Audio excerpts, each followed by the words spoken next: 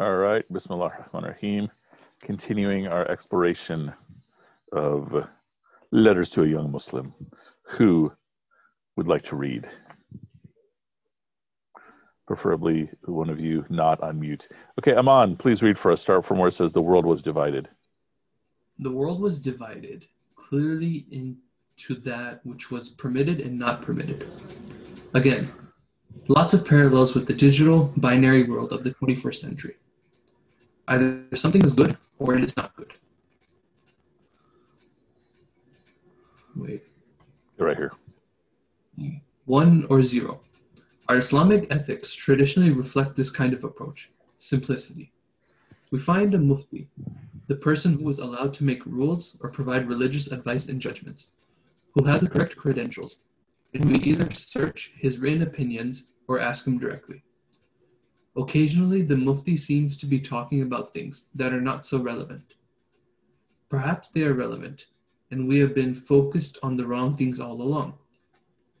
In any case, you have found yourself a knowledgeable, qualified religious authority who knows what he is talking about. Over time, you will learn from him the proper way to be a good Muslim. Okay, so quite often this. Oh, just to interrupt you for a second. So, even though I think he's correct in terms of how people present Islam, I don't like the way I don't like this presentation. That okay, it's basically you have halal and haram, and so these are your two choices in life. A better way to look at it is you're permitted everything, but there's the smallest of things you're not permitted. I think psychologically it's a very different approach to the world. Because when we say the world's split between halal and haram, or what you can do, what you can't do, it almost makes it seem like it's 50-50. When the list of things you're supposed to do is very short, and the list of things you can't do is also very short. So it's sort of like when Allah is speaking to Adam and Eve, peace be upon them, in the garden, and he says to them, okay, have whatever you want, just don't come near this tree. And so drink whatever you want, just don't drink these things. Eat whatever you want, just don't eat these things. That, I think, psychologically is a very different depiction. But the bigger point he's talking about is, all right, well, then where do you go? And so you look for a scholar that you trust, although sometimes the scholar you're looking to might seem like they don't live in the same world as you do. That I think is a very common problem. Okay, continue on. Quite often, this binary approach seems more appropriate to a different time and place. Sometimes you wonder whether there might be another way in which we Muslims can be good Muslims and interact seamlessly with the multicultural, multicolored, multi-fragmented world that we actually live in. I know it is difficult to face uncertainty. It is more difficult for you in today's world than it was in my generation. We had less to be uncertain about. Many of us are now set in our ways. A little uncertainty can be put out of our minds. But you and your generation need to form your own ideas and your own approach to the world. Your world is more complicated, more volatile, more unpredictable. Why is this the case? The simplest answer is that the world is open to you through technology. There are no walls, no vast open spaces where nothing happens, as there were only a few decades ago. That is why many of you and your friends will try to lock into whatever certainty that you can or that you find. The need to know that certain things are true is a human instinct. This is the desire for certainty. It is how we orient ourselves. It is how we give ourselves direction and protect ourselves. Certainty is the mental shell that pushes away doubt. The world you live in is different because the building of certainty requires more time, more knowledge, more experience, and more trust than ever before. Every child of your generation is in the same position, from the depths of Africa and Asia to the cities of North America. Okay, very good. So one of the big points he's mentioning here is that uncertainty is a part of life, but your generation is hit with a whole lot more uncertainty than my generation is. And he's saying it's directly related to technology. And with technology, you have access to so much more of the world. So some of you have heard this from me many times. I was in college when email was getting introduced. The internet was not even anything we could have imagined. When the internet started, we were like blown away. But you're all, I mean, for all of you, smartphones came out while you were kids. I mean, smartphones for us were also amazing. They're like astonishing that, you know, all the things you could do with your phone. But what the end result is part of it is that you have access to so much more of the world, which means you have access to so many more points of uncertainty. And this issue of certainty versus uncertainty is one of the big challenges of life always, but especially for all of you. And so students are always coming to my office struggling with anxiety. Anxiety because of uncertainty. You know, will I get into such and such school? Will I get married? Will I have a career? Will I be happy with my life? All of this is part of this exact experience of uncertainty. And he's also making the point, okay, this isn't just in one region. This is everywhere, all over the world. And even ask yourself, on a scale of 0 to 10, well, let's make it 0 to 100. How comfortable are you with the uncertainties of life? Where 100 is you're 100% comfortable and 0 is that you're 0% comfortable. What number would you each give? Adil, what number would you give? I think I'd go about 60-40. 60% I'm confident, whatever happens. Because the psychology behind that is when you're at your lowest, you don't have any route. So who do you look up to? Allah.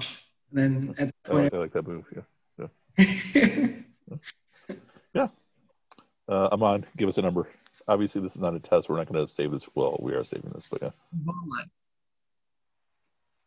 I'm going to go much lower than Adil, maybe like 10, 20. Sure, yeah. Yeah, I think that's closer to the common undergrad. You know, Hina, give us a number. Where do you think you are? I don't know. I'm still thinking. Okay, fair enough. Taqwa?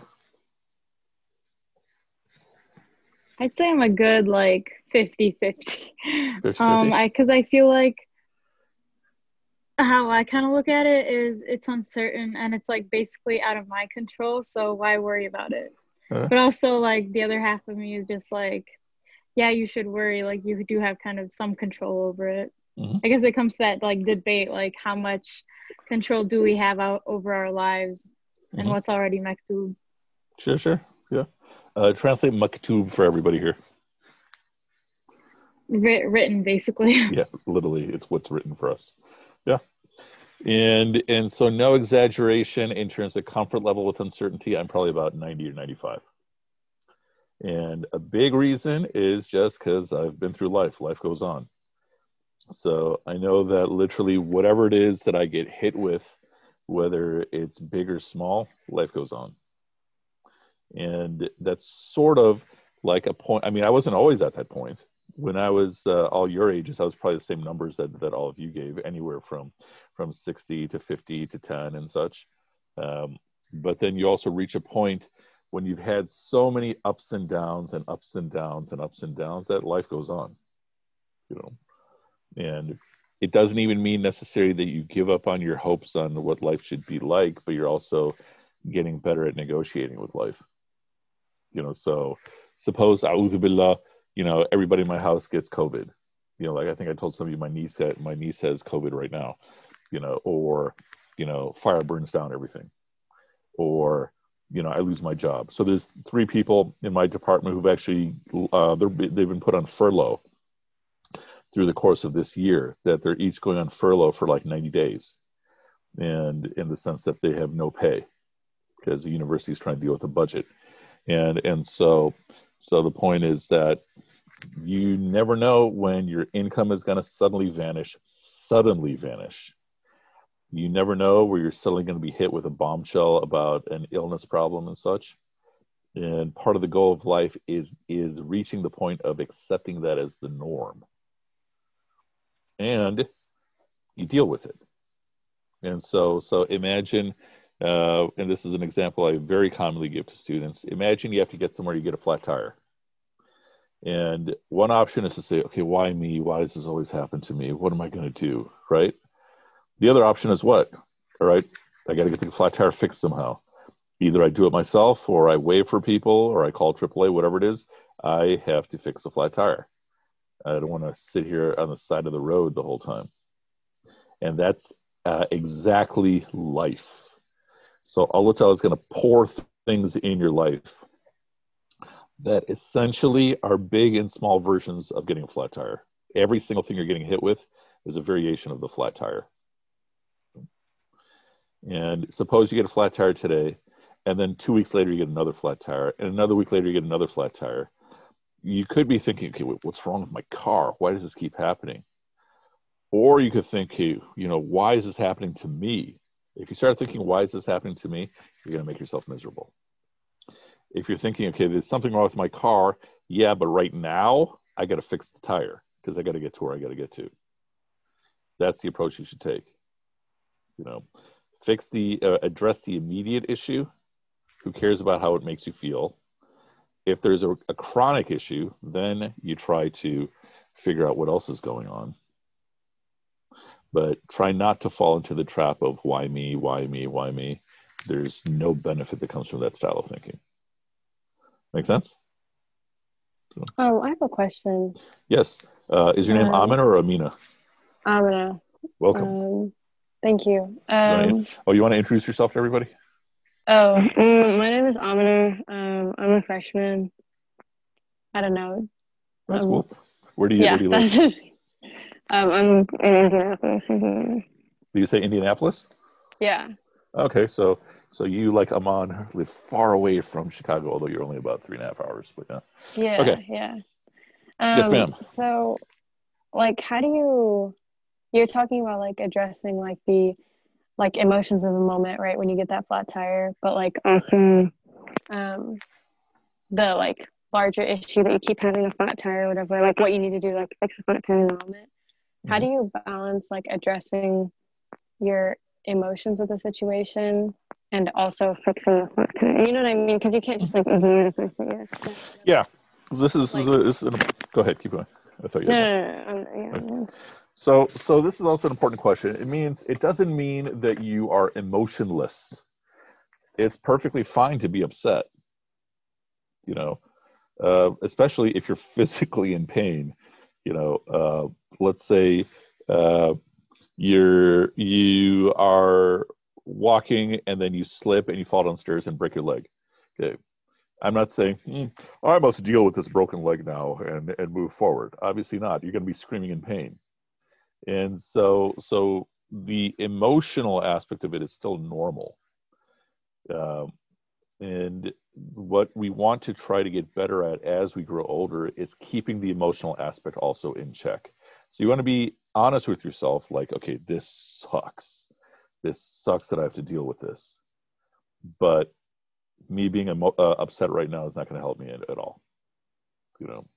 I'll give you a different example. So one time I had to give a talk at a high school in the Southwest side, and I was driving from Loyola, and I ran out of gas on Lakeshore Drive. Okay. So I drive a hybrid, and I'm a Daisy uncle, so I try to literally go for the longest time I possibly can with no gas. Okay. And sometimes I can go for 2-3 days. It's been a long time since I've driven my car. And so I'm on the curve on Lakeshore Drive when you're going southbound, just before you get to Grant Park, run out of gas. Car is dead. And so now I have to get out of my car and push it on Lakeshore Drive, where people are going 45, 50 miles an hour, change lanes, and set my car still on the street on Lakeshore Drive in front of Grant Park, but in a place that's a little bit more safe. And I'm watching cars coming from behind and thinking, okay, if one of those dudes is texting, I'm dead. Good. And so I'm having this battle in my head where I'm realizing I have absolutely no control of the situation right now in terms of the people that are in my lane driving. And I could literally get splattered, right? And so I'm fighting with the emotion with myself, which is to be terrified, okay, and to try to be just accepting of the situation. So that's the internal battle that's going on. Meanwhile, I'm trying to figure out how to get gas. Okay. And so the point I'm making, Amina, is that yes, sometimes there's going to be these moments where you're actually battling with your own emotions, and it could be either pain or it could be fear or something, and you still got to fight against yourself to get the immediate job done. And to make a long story short, I called AAA. They sent a dude in. This dude's like, I only got five gallons of gas. I was like, that's fine, dude. I just need 1 gallon. Okay. And then eventually I get to my place like right on time. Everything, alhamdulillah, worked out. But it was, a couple of minutes of tremendous. First, it was, oh man, why does this have to happen now? And then second issue was a whole lot of fear. So I am saying that you do allow yourself some space for your emotions.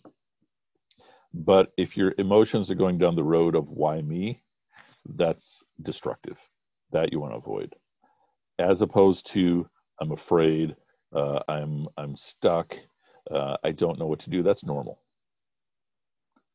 But why me is related to the pathway of thinking, okay, maybe Allah hates me or no one cares about me and all that stuff. All of that is in my imagination. None of that stuff helps. Does it make sense, or ask more? No, yeah, that makes sense. So yeah, I think this paragraph that he's bringing up is a very, very important for all of us. Okay, Aman, why don't you read another paragraph for us? You used to have friends of the opposite sex. Don. Continue. Okay. Now you are taught that the sexes should be separated. This way, there is no chance of illicit intercourse. That might happen if you happen to be, walking on the same set of stairs. But keep going, yeah. That is extramarital sex taking place. You are initially a little surprised that there is an assumption that men and women are so likely to have sex the minute that they are with each other. Perhaps it is the truth.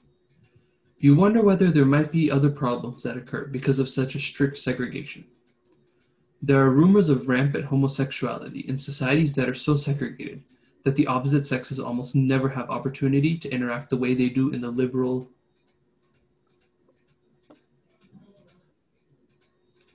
decadent West. Is that pronounced decadent? Yeah, decadent. Your friends from strictly Islamic countries seem to be relieved to be on holiday somewhere in the West. They breathe easier and seem more interested in sinning than praying. Okay. All right. Oh yeah. Well, let's pause here for a second. So gender interaction is an issue that always comes up every single year with the MSA. And if I remember correctly, Mr. Adil Masra, in his very first MSA-related event last summer, that was his first question. So what do you all do about gender interaction? I mean, do you allow it? I mean, Aman, were you in that meeting too? I feel like somebody else was. I was there. I remember. Yeah, exactly. And then I texted Taqwa and Salah, the MSA president, vice president. Okay, we got our new Nasser here. Although Nasser, his approach is very different, but Nasser is like the religious guy for his generation. So the Adil's the religious guy for his generation. In any case, the point is that I haven't found a formula that works in terms of gender interaction. So think of the two different extremes. One extreme is absolute 100% separation. Watching the MSA over the years, that's what the MSA was like when I first started teaching here. And I felt, number one, it was very, very unhealthy in terms of especially what both sides would think of each other. It was very, very unhealthy that way. And then it was also very hypocritical, because all these Muslim guys would not talk to Muslim women, would not even say salam, would not even smile, had no problems talking to non-Muslim women, and then vice versa. So like it didn't even work. But like that would be the only thing the MSA cared about. There was an MSA president, and I give him a lot of grief about this now, who, when he got elected, in his inauguration speech, he says, "We are going to enforce gender segregation." Like that was his first issue. Not like we're going to focus on knowledge or we're going to bring the community. That was his issue. And it's like, it almost felt like half the Jumu'ah khutbahs were about gender segregation. And so that's one extreme. The other extreme is complete free-for-all, which is also not healthy either. And so the closest thing that I've been able to come up with is, number one, you have to be dignified in the way you conduct yourself with everybody. You have to be dignified in the way you conduct yourself as a man, as a woman, etc. With other men, with other women. This you have to do as part of being a Muslim. You have to also be honest with yourself about biology. I don't mean, biology class, but I mean, so what I'm saying here is that, and some of you have heard this from me many times, if you spend time with someone, you're going to develop feelings. That's how biology works. And you'll develop, sometimes the feelings will be feelings of repulsion, but you are going to develop feelings. That's just reality. You cannot escape it. And then relate to that, we don't have a system that works all that well in terms of finding a spouse. I mean, so we have, in theory, a courtship culture, which is that, all right, if you're interested in someone, then you go through a particular route, whether it's to talk to their family or talk to friends first to get interested in such. Everybody's so alienated from everyone else, that road doesn't really work. And then we also don't really have proper expectations in terms of what's involved with a marriage. So it gets reduced to things like intimacy and sexuality and all that, as opposed to life partnership. And so this is one of the most dysfunctional aspects of our whole community right now. I mean, it's dysfunctional beyond dysfunctional. And that's not to say that everyone else is in better shape, but I'm saying in our community, this is one of the big issues. But the core of what I'm saying is that everyone must conduct themselves with dignity and really emphasize dignity in how you behave. And then second is to be honest with yourself about biology. And then, but these are questions that I wrestle with all the time, trying to figure out how to make these things work. And that's before even getting to the question of LGBT. Like here, he's not really speaking of LGBT. Here, he's more speaking of just the whole, secrecy type culture that is taking place and such. But okay, very good, Aman. How about if someone else reads now? Who would like to read? Who will volunteer? I'll just sit here and look like I'm frozen. I can read. Thank you very much. Is it they have stories to tell? Yeah. They have stories to tell you about strict Islam, stories about the way rules are enforced. In some strict Muslim societies, praying is not optional, but enforced with a stick and a shovel. In some strict Muslim societies, men must have beards for fear of punishment, and in some cases death, and women must cover themselves up against their will. But you do not want to hear them or believe them. The Islam provides comfort and security. It's good and simple. They do not know what they're talking about. Yeah, I like that Later last sentence. They do not know what they're talking about. This is a thing, as you know, that in some places there are people who are hired to literally check to see if people are praying. And as you can imagine, if it's being compelled from the outside in, it's probably not going to be all that successful for someone developing faith. If you're praying out of fear of getting punished, then what you're actually doing is you're just showing up on time, and just going through all the motions, but your mind is going to be elsewhere. And so obviously the goal is for it to grow from within and such, but that's what happens. I mean, we often have students that come from overseas countries who like their brains like stop functioning because of all the freedom we have here. And they can barely even handle having, women in class with them. It's like they don't know how to operate. It's like literally, it's like system overload. I mean, I've had students that literally look like that, and they even come to my office because they struggle, like they don't know how to process this world. So, all right, continue. Later, I will try to answer the question whether it is more ethical to have a strict Islamic system or to have a psychologically healthy Islamic community. This question took years to evolve in my mind, but I think it's important for you and your friends to think about it before judging others. Then there are the occasional questions that come up about such topics as slavery and war booty. How do these subjects make sense in the world in which you live? What about the Astounding. astounding violence that is committed in the name of Islam around the world, especially in the Muslim countries? Islam is a religion of peace. We know this for certain. We greet each other with the phrase Assalamu alaikum, peace be upon you. Each chapter of the Quran starts with the phrase, in the name of Allah, the merciful, the compassionate. We often utter the same words when beginning an action, such as setting off on a journey or starting a talk. So what kind of peace and when and who decides? Do you have anything to do with the decision? Is there a process for a decision to be reached? Perhaps we should just leave it to the scholars of Islam, the ulama, the guys we watch on those YouTube videos who speak confidently and loudly and know the answers.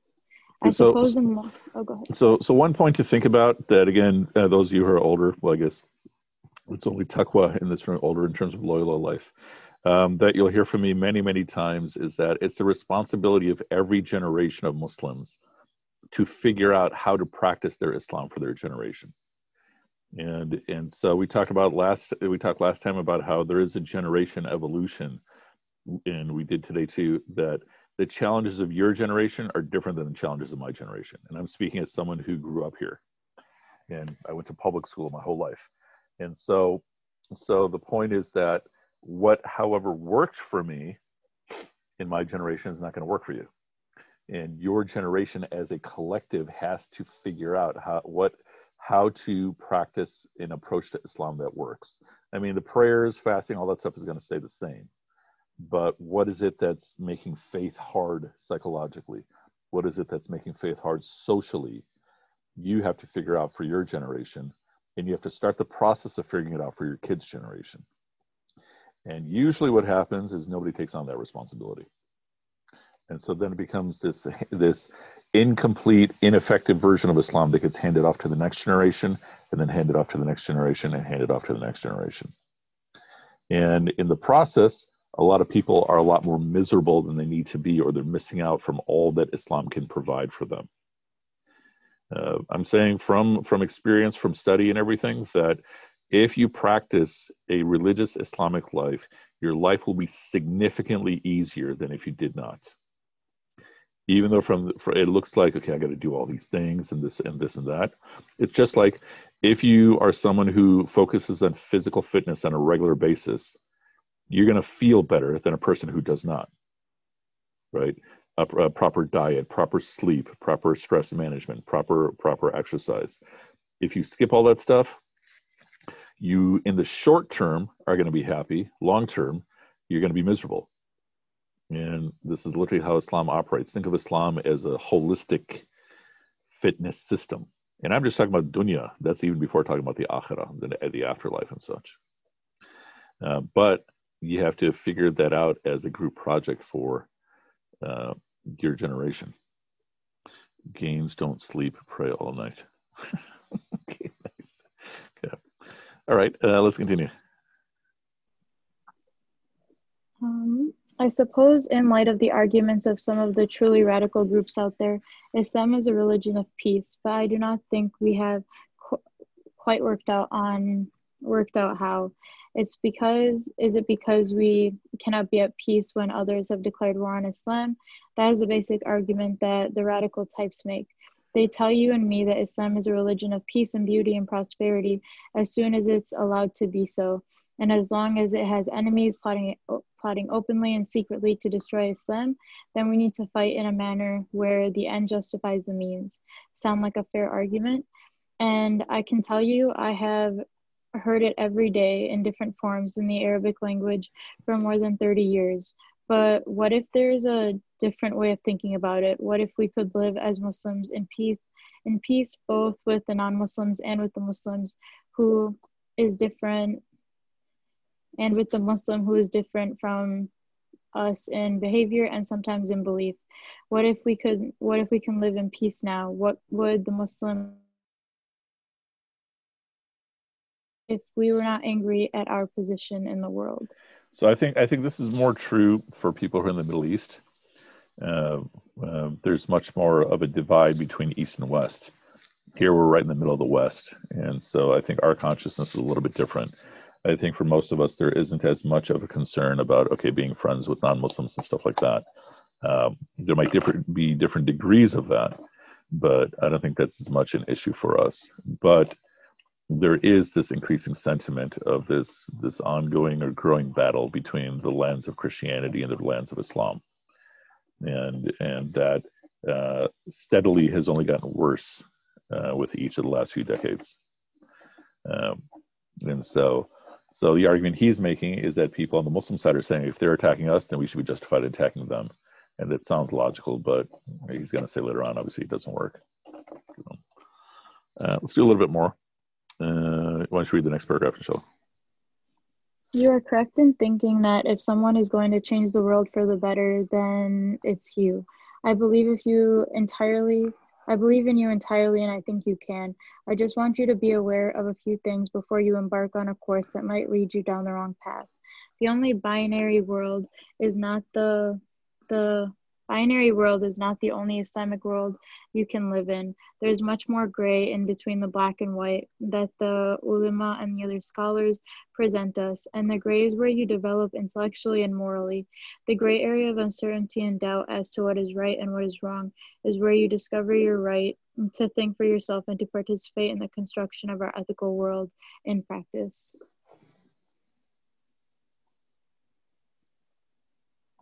This is where I believe you will be able to serve this world and the next, in being a thinking, ethically directed young Muslim. There is much room to grow as individuals, and in doing so, we can discover truths about our inclinations. You should know that for every action, there is a reaction. Your perseverance, kindness, or humor creates a ripple effect in our community just as much as your indifference, violence, or negativity. But in order to understand the Muslim individual, it is necessary to begin with an understanding of the Muslim landscape. It covers the Arab world and much of Southeast Asia, as well as Central Asia and North Africa. Okay, very good. I like this line where he's saying, and this is the dad speaking to the son, he says, I believe in you entirely and I think you can. Right? And whether your parents show it to you or not, more than likely they actually believe this about you as well. More often than not, Desi and Arab parents are going to tell you the opposite, but what they actually mean. So here, I'll give you this example again, an example I always use. Okay, so let's say you're in a competition, like a math competition, or, well, you guys are pre-meds, most of you, pre-med competition where like 50,000 people are competing, and you come in second, okay? And you come home and tell your parents, I came in second in this competition. What do your common Desi or Arab parents say? Anyone? Why not first? Exactly. Okay.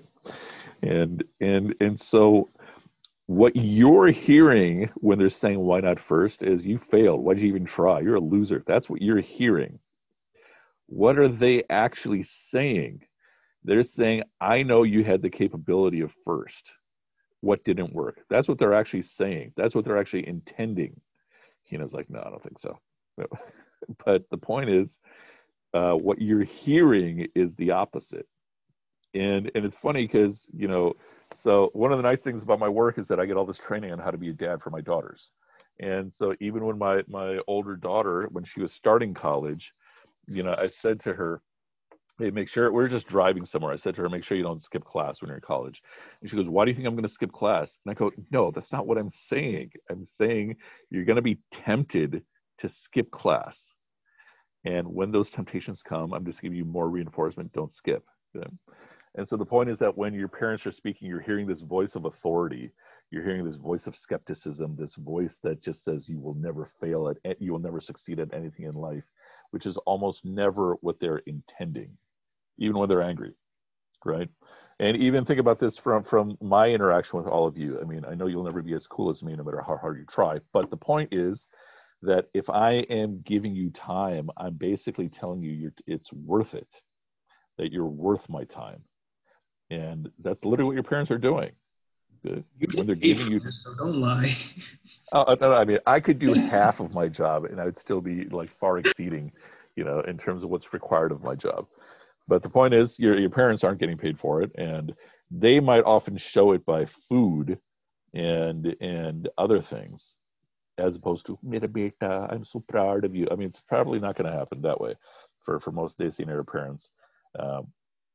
Seriously, being as cool as chaps would be a step down. Yeah, you wish. Anyway, but the point is, do not underestimate the value that people around you give to you.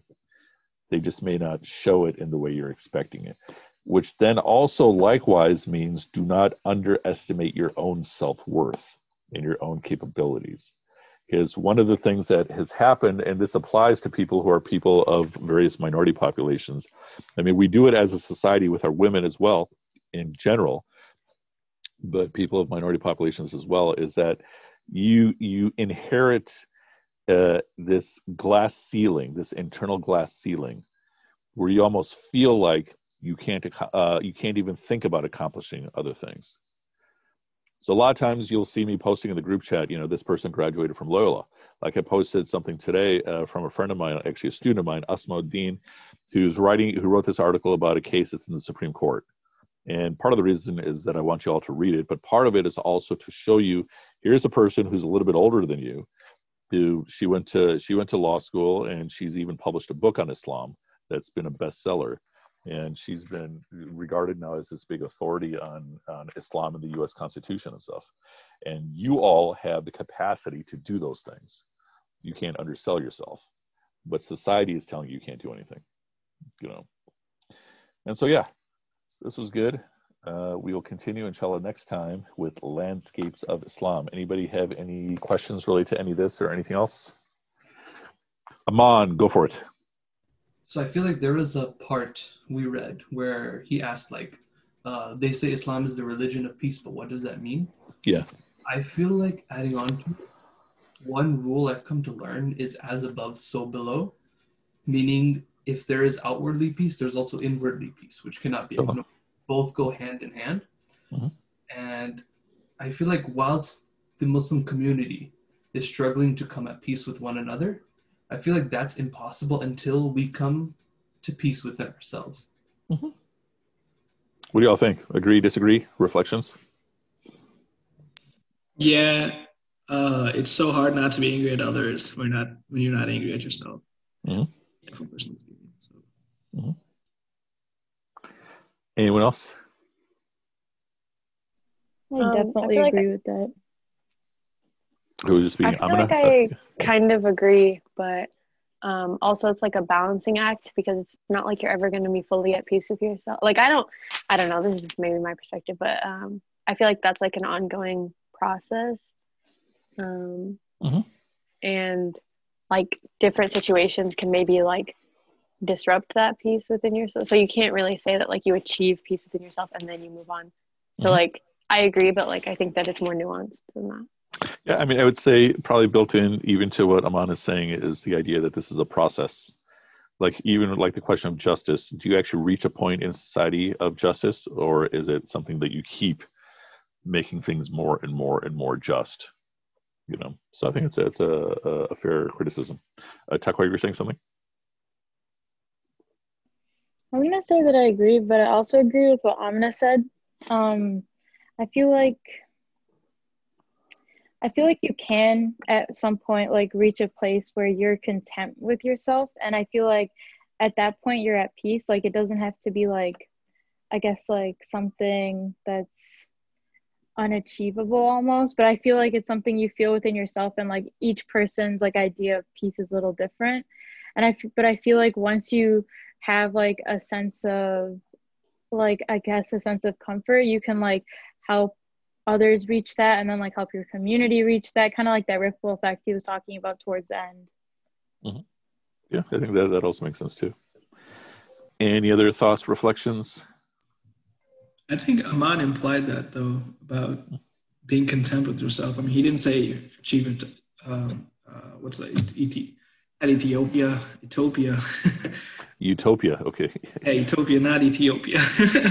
But I think he implied that because contempt comes from not having your life perfect, but 100% surrender, 100% surrendering to Allah.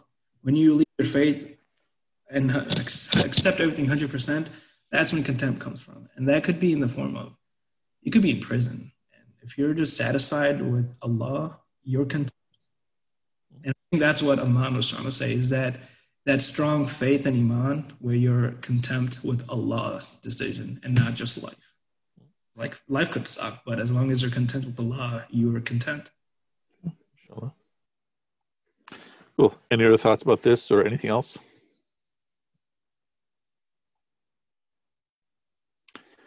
Okay, very good. I think we had a lot of good stuff today, and so next time, inshallah, we'll be reading Landscapes of Islam, the next letter in this book. All right, subhanakallahumma bihamdika nashhadu an la ilaha illa anta nastaghfiruka wa natubu ilayk. May Allah Ta'ala reward you all, inshallah. And tomorrow evening again, 7 o'clock, 7 or 7:30, I think it's 7 o'clock, we'll do open conversation, which is again usually scheduled for 30-ish minutes. Last week I had to end it after 2 hours because it was just going at full speed, and well, that's fine. That's a good thing. Do you mean women's studies? Because that's what it feels like. You're welcome to keep putting your foot in your mouth, but aside from that, we will continue, inshallah, otherwise next week. All right, everybody. Assalamu alaikum wa rahmatullah.